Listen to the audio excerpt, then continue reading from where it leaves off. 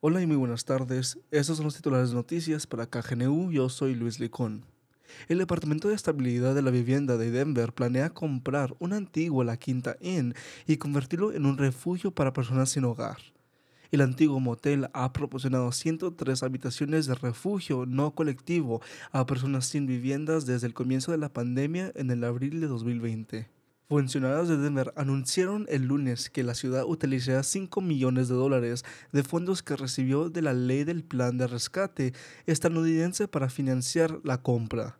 Los planes actuales exigen viviendas de transición hasta al menos 2024, con la visión de volver a desarrollar el sitio a 200 unidades de vivienda de apoyo. El alcalde de Denver, Michael B. Hancock, declaró en un comunicado de prensa: aprovechar los sitios de hoteles como este es fundamental para crear más viviendas para nuestros vecinos sin viviendas. Esta remodelación es parte de un plan estratégico de 5 años para producir más de 900 unidades en los próximos años para albergar a personas sin hogar.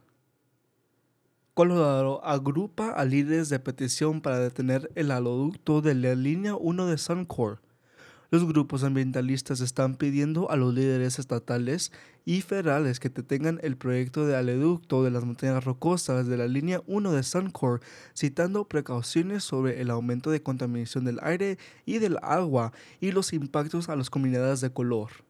Más de 40 grupos ambientalistas están instando a los reguladores federales y a la delegación del Congreso de Colorado a detener el proyecto de oleoducto en curso del condado de Weld llamado Línea 1, que casi triplica la capacidad actual a entregar petróleo crudo a la refinería de Suncor en Commerce City.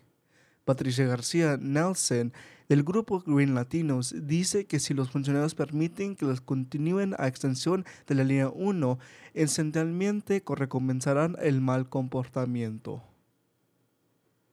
Una nueva ley destinada a ampliar protecciones para los residentes de casas móviles entrará en vigencia el 1 de octubre.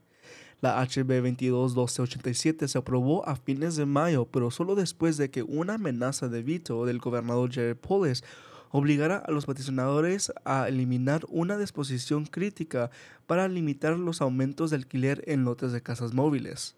La ley se basa en protecciones anteriores sobre la legislación de casas móviles y otorga a los residentes de 90 a 180 días para juntar recursos para comprar parques de propiedades interesados en vender sus terrenos. La ley también agrega más responsabilidad a los propietarios para mantener sus parques y responsabilidad por daños causados a una vivienda. Muchos activistas de la vivienda criticaron la amenaza de veto del gobernador, dando su apoyo retórico a la vivienda asequible. Según Colorado Newsline, alrededor de 100,000 casas móviles están en Colorado. En Boulder, la intersección de 30 y Colorado ha reabierto. Cerró durante 2 semanas mientras los equipos de trabajo construían un carril subterráneo para bicicletas y senderos para peatones. La construcción que comenzó en marzo de 2021 es parte de un proyecto de $16 millones diseñado para mejorar la conexión de aceras y colvías en áreas de alto tráfico. Ha surgido más información sobre la muerte de un oficial de policía en Arvada que fue asesinado a principios de este mes mientras respondía a una disputa entre un hombre y una mujer. Se llamó a la policía después de que la discusión sobre la custodia de los hijos mutuos de la pareja se volviera violenta.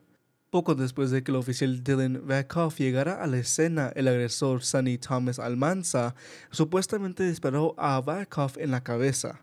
Según los informes, Almanza argumentó que no sabía que Vakoff era un oficial de policía. La policía dice que Almanza también disparó otro tiro y que hirió a la hermana de su pareja en la pierna. Almanza enfrenta 11 cargos por delitos graves, incluidos 2 cargos de asesinato en primer grado y agresión en segundo grado. El Departamento de Transporte de Colorado está comenzando las preparaciones de un paso elevado cerca de Meade, donde un camión que transportaba una excavadora se estrelló contra un puente y causó la muerte de una mujer que pasaba en su vehículo el mes pasado. La familia de la mujer fallecida está presentando una demanda por homicidio culposo contra Import Towing and Recovery, la compañía de remolque con sede en Fort Collins, propietaria del camión. Según la investigación, la demanda alega que la empresa de camiones no aseguró adecuadamente la excavadora en el camino ni aseguró que la cumpliera con los requisitos de altura adecuados antes de chocar con el paso elevado de Meade. CBS Colorado se acercó con la compañía de camiones para hacer comentarios, pero no respondió. Y esos fueron los titulares de noticias para KGNU. Yo soy Luis Licón.